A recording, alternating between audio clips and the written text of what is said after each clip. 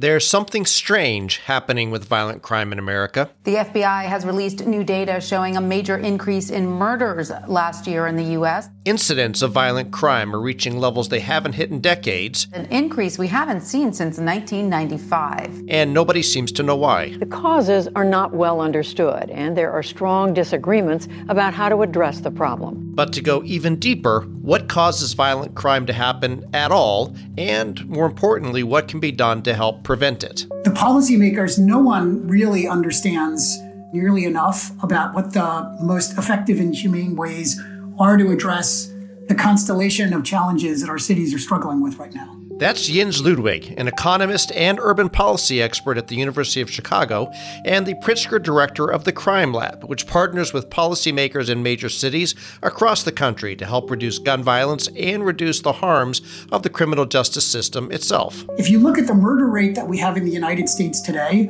it's almost exactly the same as what it was in 1950. We've made almost no long-term progress. And the incarceration rate in the United States today, I think, as everyone knows, is dramatically higher. A big reason for that is because we're just so non-data driven in addressing these policy problems. Ludwig and the Crime Lab take a unique approach.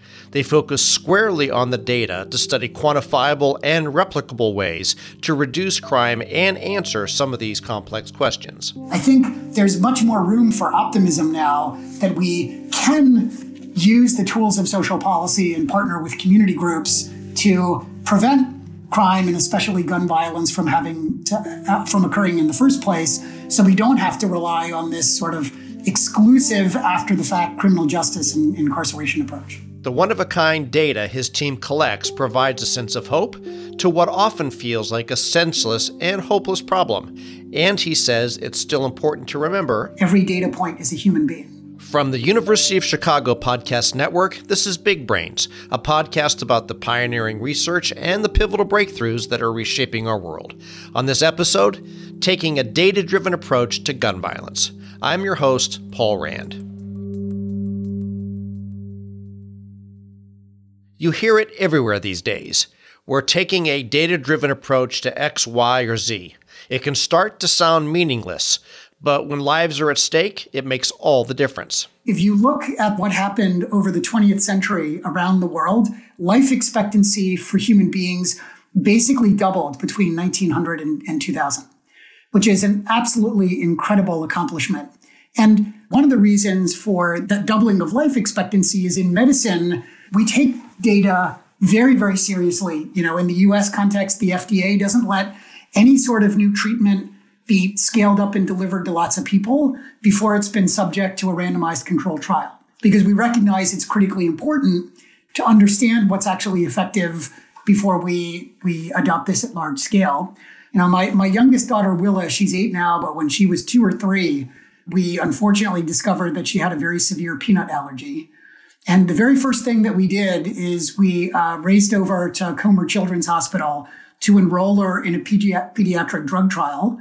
You know, I think the only way that we are going to help everybody's kids avoid the emergency department is by doing things like these randomized trials to help us better understand how to prevent these severe allergic reactions. You know, when you hear someone offering opinions about medical issues based on things like political ideology, I don't want to take the COVID vaccine because of whatever. When people look at medical issues and offer opinions based on their intuition, their gut, you know, I think I can cure COVID by injecting bleach or eating lots of garlic. We look at that and think it's crazy. So, some of us do. Some of us do. In contrast, when you look at how we think about dealing with problems like gun violence and the harms of the criminal justice system, in some sense, that's basically all that we do, is just view things through political lenses or through our intuition. We organized a conference through the Urban Labs recently, and one of the speakers there said that only something like 1% of what the public sector does actually has any evidence behind it, right? Most of what we do in addressing public policy problems, unlike in medicine, it's purely politics and intuition. That's a big problem, and I think you can see that in the results or in the lack of results. So Ludwig and the Crime Lab use randomized control trials to find ways to address violent crime. We'll get to those in a minute. But first, it's important to understand what causes violent crime in the first place. And for most of this conversation, when we're talking about violent crime, what we're talking about is gun violence. Gun violence is absolutely devastating. What we're seeing is a growing body of data and research showing that it's not just the victims, that gun violence devastates entire communities. There's a sociologist, this great sociologist at Princeton named Pat Sharkey, who's shown all of the ways in which growing up in communities where there's lots of gun violence really harms children's development. It negatively affects their mental health. It harms their schooling outcomes. Our University of Chicago colleague Steve Levitt wrote a paper about 20 years ago showing that gun violence in particular is one of the big drivers of population loss from cities. So when you look at the city of Chicago, for instance, everybody knows that the population's been declining over time. We're a population loser on net. Most of that population loss is disproportionately concentrated in the predominantly African-American neighborhoods of Chicago's South and West Side. Since 1980, the city has lost something like 400,000 Black residents. By way of putting that into perspective, that's roughly equal to the entire population of the city of Minneapolis. Gun violence represents really an existential threat, not just to Chicago, but to every city in America. And that problem has been getting increasingly worse. We've all seen the statistics, according to the CDC. Homicide rates rose 30% between 2019 and 2020, the highest single-year increase in modern history. In Cook County, here in Illinois, there have been more than 1,000 homicides in 2021, the highest number since 1994. Ludwig looks at more crime data than most people in the world. So, what's going on here? As a scientist, I think the preamble that I have to start with is the confession that nobody really knows for sure, right? And so what I'm going to offer you is my best hypothesis for what's going on, but recognizing that it'll take us a while to understand what we're going through right now. But with that said, I think there are two key explanations for the rise in gun violence that we've seen the last couple of years all across the country. And I think it is the mental health fallout of the pandemic and a rise in gun carrying in public places. So last summer, the Centers for Disease Control did a population survey of American adults to try and better understand what the effects of the pandemic were on people's mental health. Something like 40% of American adults said they were struggling with mental health or substance abuse. 40%. 40%. Now, wow. If you look at the gun violence problem, right, gun violence is concentrated among relatively young people. Say 18 to 24 is unfortunately one of the peak ages of gun violence involvement. If you look at the CDC mental health survey, something like 75% of 18 to 24-year-olds were struggling with mental health or substance abuse during the pandemic. And fully 1 in 4 18 to 24-year-olds in America had considered suicide over the last 30 days. My gosh. Right. It is a public health crisis of a sort that we just haven't seen before, and certainly in my lifetime. And it's a public health crisis that is very disproportionately concentrated in our most under-resourced, economically disadvantaged, and predominantly, unfortunately, Black and brown neighborhoods in cities like Chicago and cities all around the United States. The second thing that has happened is a change in the functioning of the criminal justice system, but I think not for the reason that a lot of people think. As the pandemic started in March 2020, the criminal justice system, for understandable public health concerns, decided to really limit in-person interactions to the degree to which they could, right? And you can see in the data, one of the things that law enforcement did all across the country was greatly reduce the rate at which they interact with the public unless it was absolutely critically necessary. And you can understand why. Unfortunately, what we saw around the same time was, even though the rate at which the police were stopping people declined so much, the total number of guns, of illegal guns that the police were taking off the streets actually increased. Now, I don't think the police got lots better at intuiting who in public would be carrying guns. And so I think the most logical explanation for that is that the prevalence of gun carrying really increased a lot. And, we did some analysis on that point for the Chicago Tribune. This guy, Jeff Asher, did a version of that analysis for other cities for, I think, Vox. And found something very similar going on in other cities around the country. And so I think you can sort of see this combination of a below the surface kind of public health crisis interacted with this rise in gun carrying is really, unfortunately, a recipe for a rise in gun violence in our cities. But there's a bigger question here that goes beyond the recent trend. Why do people decide to commit gun violence at all? One of the things in your question that itself is really interesting, the way you phrase the question, why are people deciding to commit crime? I assume it's conscious. Maybe it's not. Yeah, and I think the deciding itself is an interesting sort of formulation and frame on the problem, right? And so I think maybe one place that's useful to start is to just be clear about what gun violence in America is exactly.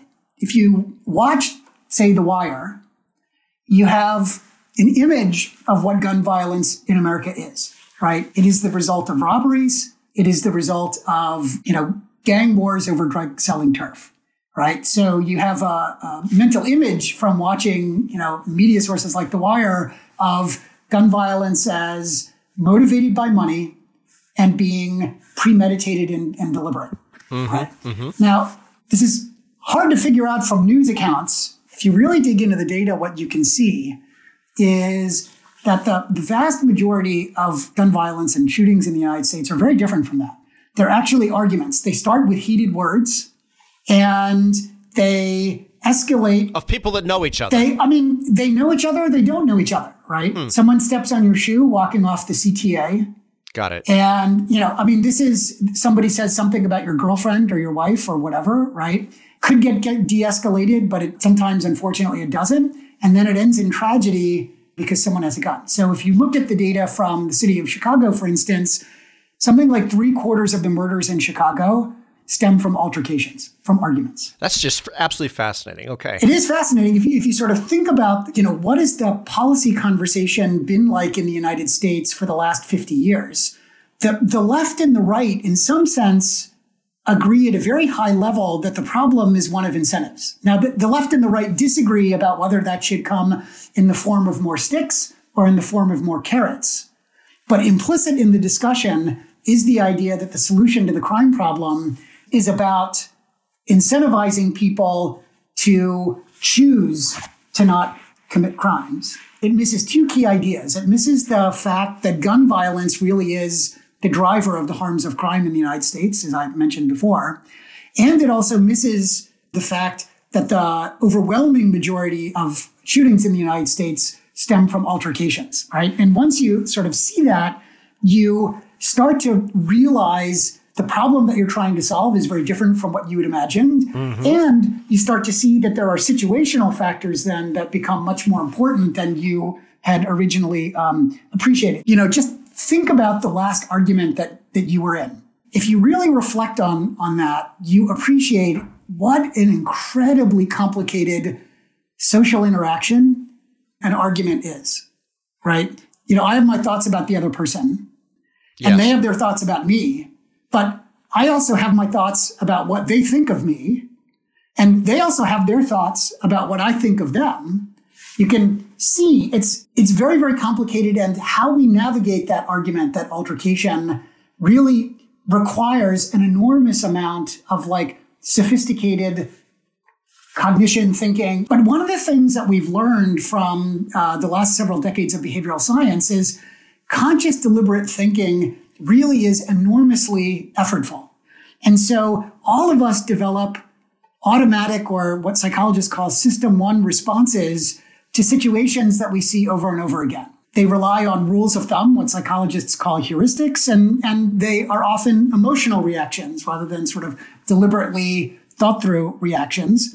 The reason that that's important is an argument is a situation where we desperately need to be thinking clearly. But, one of the things that psychologists have shown us, my friend Sendhil Mullainathan and Eldar Shafir wrote a book a few years ago called Scarcity that shows that stress depletes mental bandwidth and causes all of us to rely more on our sort of system one automatic sort of emotional heuristic rule of thumb responses.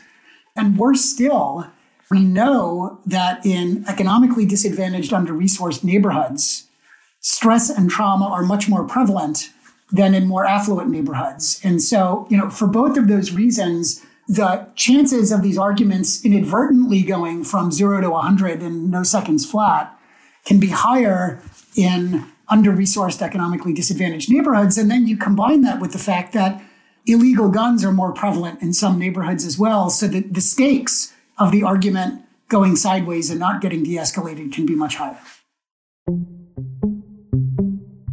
One more thing, which is the frame that we have put on the crime problem, on the gun violence problem, especially here in the United States, and especially over the last 50 years, really has been that crime is due to bad people.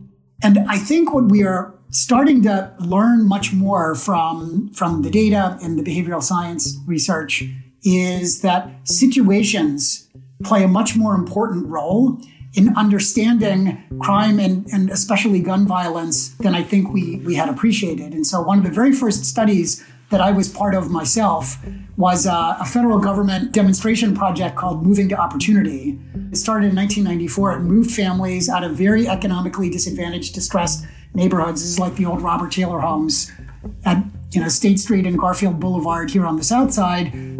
Help families move from neighborhoods like that to more affluent neighborhoods like Hyde Park. And it was structured just like a randomized control trial that provides gold standard evidence in medicine. And so some families moved, some families didn't move. And so we could tease out the effects of the neighborhood from something about the people themselves. And you could see that for the teenagers who moved from the distressed neighborhoods to the less distressed neighborhoods, the rate at which they were involved in violent crime declined by something like 50%. I think it really... Just by location. Just by change. Like, your character does not magically change when you move a couple miles from 55th and Garfield Boulevard over to here to Hyde Park, right? It really helps you see the massive and underappreciated importance, I think, of the situation. Mm-hmm. If you understand the crime and violence problem as being due to bad people, you can see how that very quickly gets you to a mental place where you think the only thing that you can do is lock somebody up for life, right? If you don't think someone, you would only lock someone up for life if you thought they were incapable of changing. And also, if you think that crime is due to intrinsically bad people, of course you will underinvest in prevention.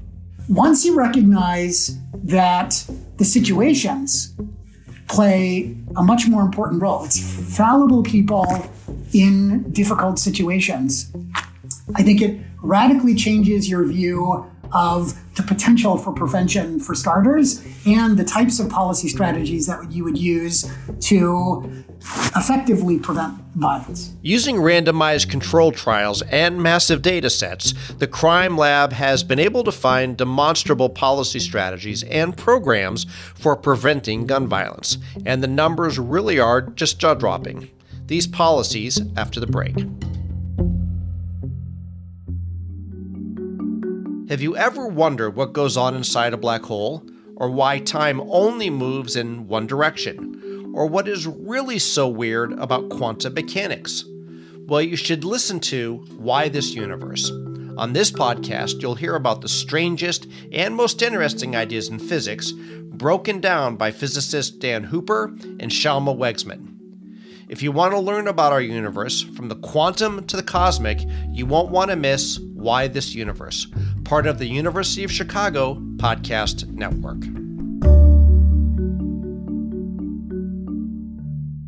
Let's transition, if we can, into what do you do about it? And I know you've got specific thoughts, and tell me if this is fair or not, but if we're looking at two sides of this coin. One is community and not-for-profit programs that address some of these intrinsic challenges that you're talking about, and the other is law enforcement. Is that the right way to think about this, or is it a more nuanced answer of how we should look at prevention? If you look at cities that have become safe around the world, every city essentially relies on those two sort of big picture policy levers, which is some combination of social policy and the criminal justice system, including law enforcement, to different degrees. And I think most observers would look at the United States over the last 50 years and agree that our policy approaches the last 50 years have leaned too exclusively on the criminal justice system to the exclusion of social policy. So let me start with what additional things you could do on the social policy side. All of the social programs that the Crime Lab has participated in revolve around the same general idea: helping at-risk people develop strategies to prevent a bad situation from turning into a life-altering one. A few years ago, I was visiting the Juvenile Temporary Detention Center on the west side of Chicago on Roosevelt Road. This is where the system holds teenage offenders who the system has deemed to be sort of the highest violence risk, right? And I was talking to one of the staff members there who said, he says, some small set of the kids have like deep-seated trauma. They would go on to commit violent crime if you release them. But he said, the other 80%, I always tell them, if I could give you back just 10 minutes of your lives, none of you would be here.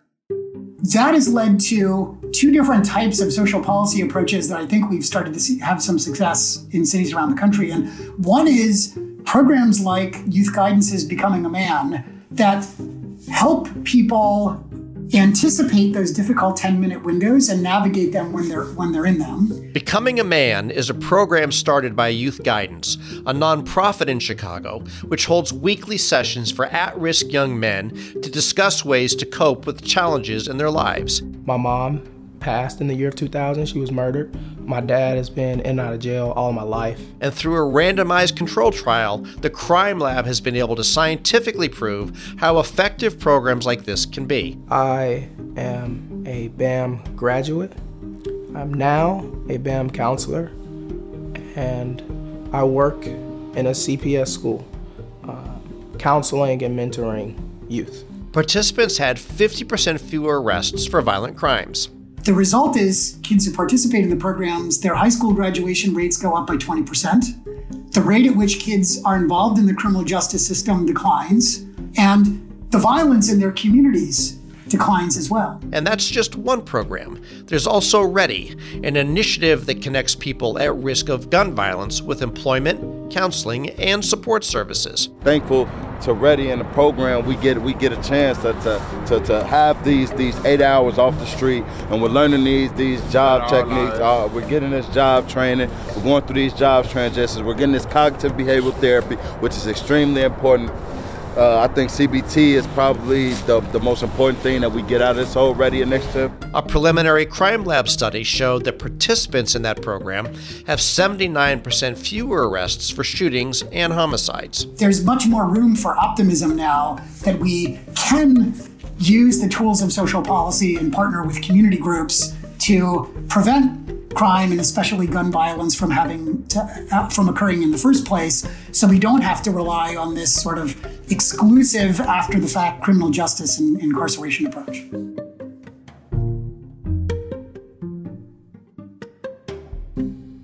I know we're having a pretty simplified conversation, but there's clarity in a lot of what you're saying, and at least something very tangible for folks to get their arms around.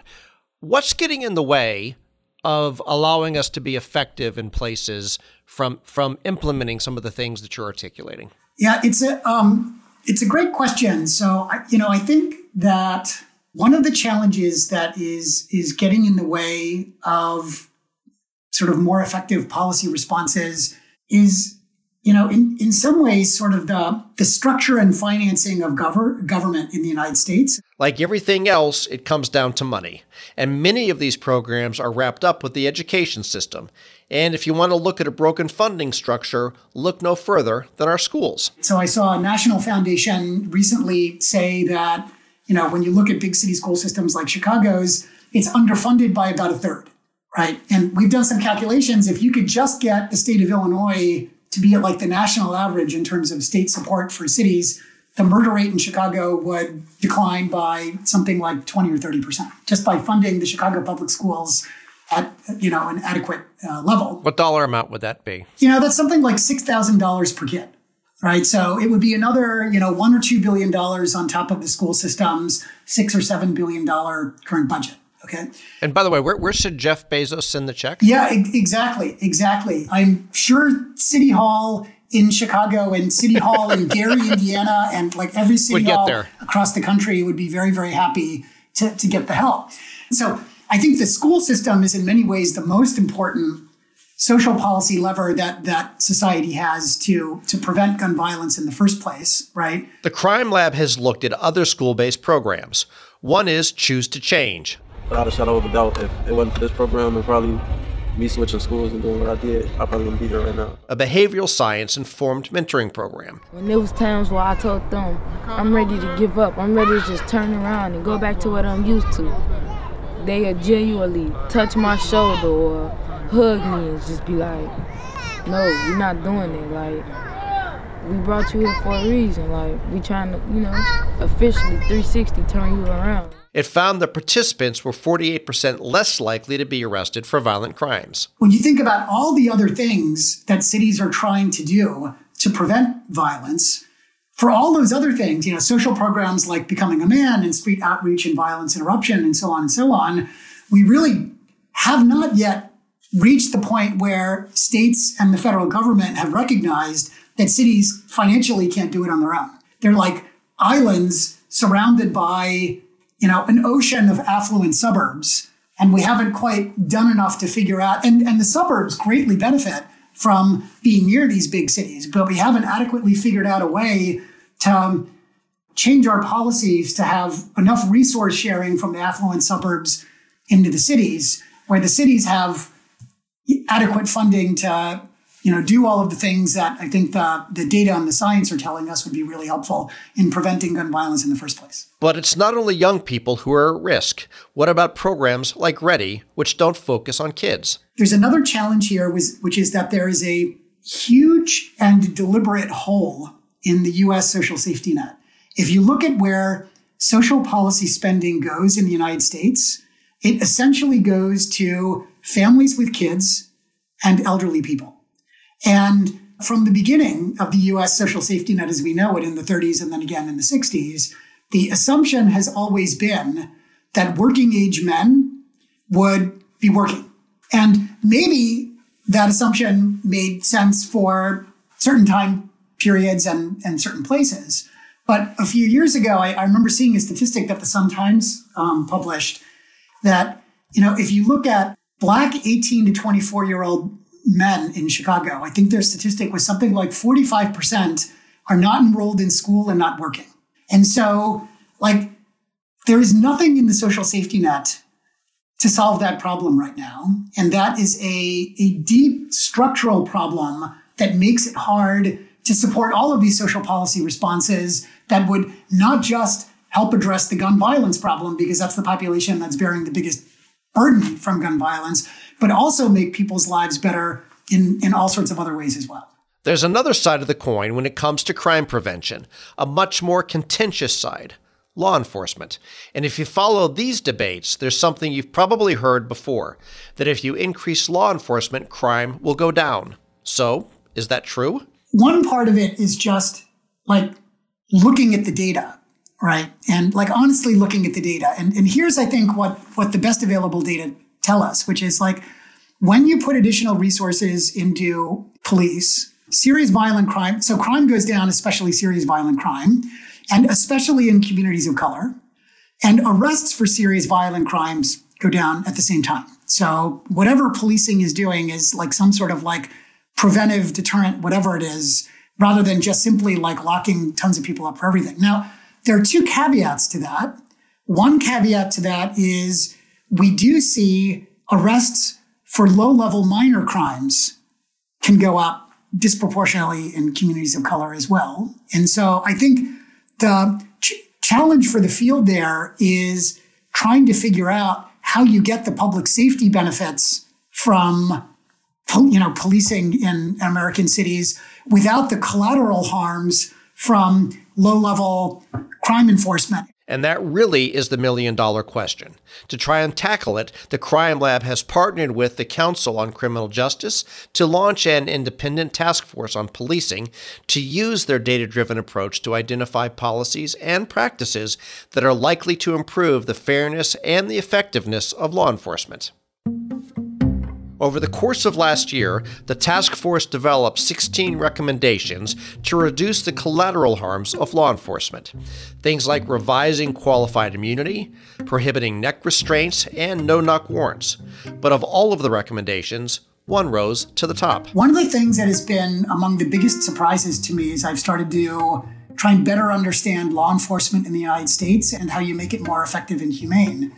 One of the biggest surprises to me is how much variation there is across the police departments and within police departments over time in how they do what they're supposed to do. The number one recommendation is to develop national training standards with an emphasis on de-escalation. There's far too much variation in how departments handle training, which leads to some departments focusing on more militaristic models of policing. I think it speaks to why the U.S. Department of Justice is involved in doing things like consent decrees with departments, right? Rather than stepping in after the fact, the task force recommends that the federal government enforce the same training standards across the entire country and use that unified training to specifically focus on de-escalation techniques. I think maybe some people have this idea that just police departments are just incapable of changing. I think if you think that police departments are intrinsically as they are and can't change, then you might think that just like defund or abolish is the only thing that you can do. And, I think there are very much open questions about which specific departments can change and how much and how you get them to change. But I think as a categorical statement, there are lots and lots of examples around the country of police departments that have changed a fair amount. And of course he believes that a data-driven approach by departments is going to be key. I think it's fair to say that there is no police department in the country that has fully figured this out yet. But I think many experts would look at LAPD and NYPD and see that they shifted to data-driven management much earlier and much more rapidly than I think many other police departments around the country have done. You can see the result. It's like in New York City. Again, there are lots of challenges that we still have in New York City, but what we've seen in New York is crime go down and incarceration go down at the same time. And in LA, what we've seen is murders go down while public support of the police has gone up. Most people living in most American cities would be very happy to live in a world in which serious violent crime was going down, incarceration was going down, and public perceptions and support for the criminal justice system were improving. I think the national policy conversation would make you think that those different goals are intrinsically in opposition. And I think what we can see from some case studies around the country that it is possible to make the criminal justice system sort of more fair and more effective at the same time. As we said, these two approaches, social programs and law enforcement, are two sides of the same coin. And Ludwig says they really are connected in important ways. There are reasons to believe the social policy approach and at least a functioning criminal justice system are complementary, not substitute approaches. And a complementary sort of approach is like what you might call street outreach or violence interrupter approaches, where when you can start to see an argument escalating, you have a street outreach worker or a violence interrupter around who can step in and help diffuse that and de-escalate that. Why might criminal justice system, or at least a functioning criminal justice system, be a complement to that? One of the things when you talk to people who do violence interruption work, one of the things that they tell you is, when they're trying to talk someone down, what I hear, that the argument that the violence interrupter or the street outreach worker is making is, often not based on an appeal to altruism, but rather an appeal to self-interest. You don't want to spend the next 20 years of your life sitting in jail or prison because of that guy over this. It's not worth it, right? Now, in a system where something like 5% of non-fatal shootings result in an arrest, as unfortunately is the case here in Chicago right now, that makes that kind of self-interested appeal more difficult. We obviously need to greatly improve the fairness of the criminal justice system, reduce all of the racial biases that we can see, make the system more effective and humane, but you do need some sort of well-functioning criminal justice system for things like, and this is, I'm just saying back to you what street outreach workers and violence interrupter organizations say to us, right? Their view is like, if the penalty is non-existent, it makes street outreach and violence interruption hard, right? So that doesn't mean that we need to be throwing people in prison for life over whatever, but we need some sort of functioning criminal justice system, ideally a better one than we have today. There has been a critique of the crime lab, that it shouldn't be focused on the individual behaviors and psychology of offenders, and that they should be spending all of their effort on looking at systems like the police and the criminal justice system, which, as the argument goes, are the true root cause of these problems. I ask Jens what he thinks of that criticism. I think I reject the premise of the question or the criticism, if that makes sense. I reject the idea that you can either address structural root causes or you can implement social programs that reach individual kids and young people in the neighborhoods where they're living. I don't actually see why anyone would view this as an either or rather than a both and. And so let me just because I think one of the reasons that I think it's a both and is because I can see our research centers, the crime lab and the education lab together, we're doing, but if we can do both, I don't see why society itself can't do both as well, right? So if you look at on the structural root cause side, we've been doing a bunch of systems level work, like working with the Chicago public schools. There's a subset of kids attending what some cities call them alternative high schools or second chance high schools. CPS, the Chicago Public Schools, calls them option schools.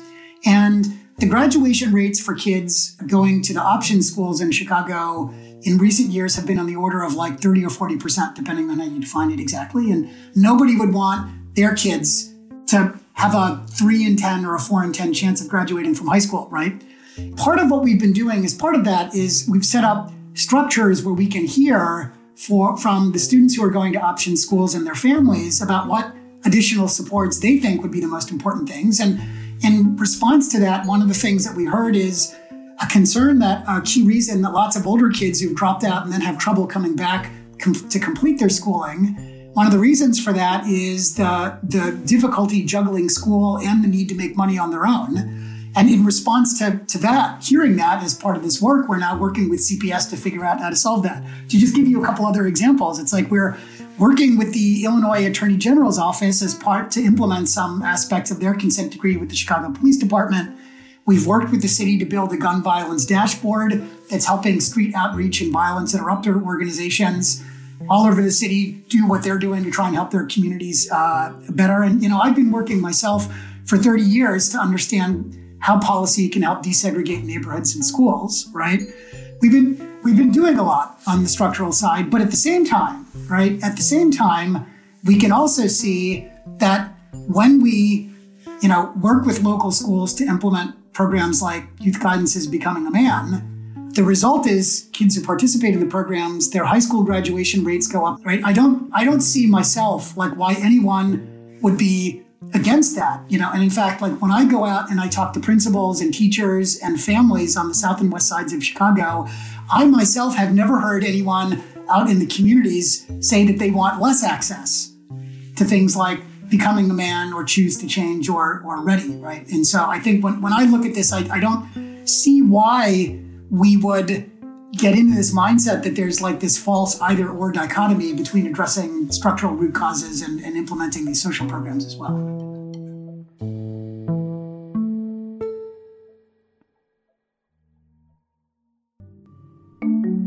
If you're getting a lot out of the important research shared on Big Brains, there's another University of Chicago podcast network show you should check out. It's called Not Another Politics Podcast. Not Another Politics Podcast provides a fresh perspective on the biggest political stories, not through opinions and anecdotes, but through rigorous scholarship, massive data sets, and a deep knowledge of theory. If you want to understand the political science behind the political headlines, then listen to Not Another Politics Podcast, part of the University of Chicago Podcast Network. Big Brains is a production of the UChicago Podcast Network. If you like what you heard, please give us a review and a rating.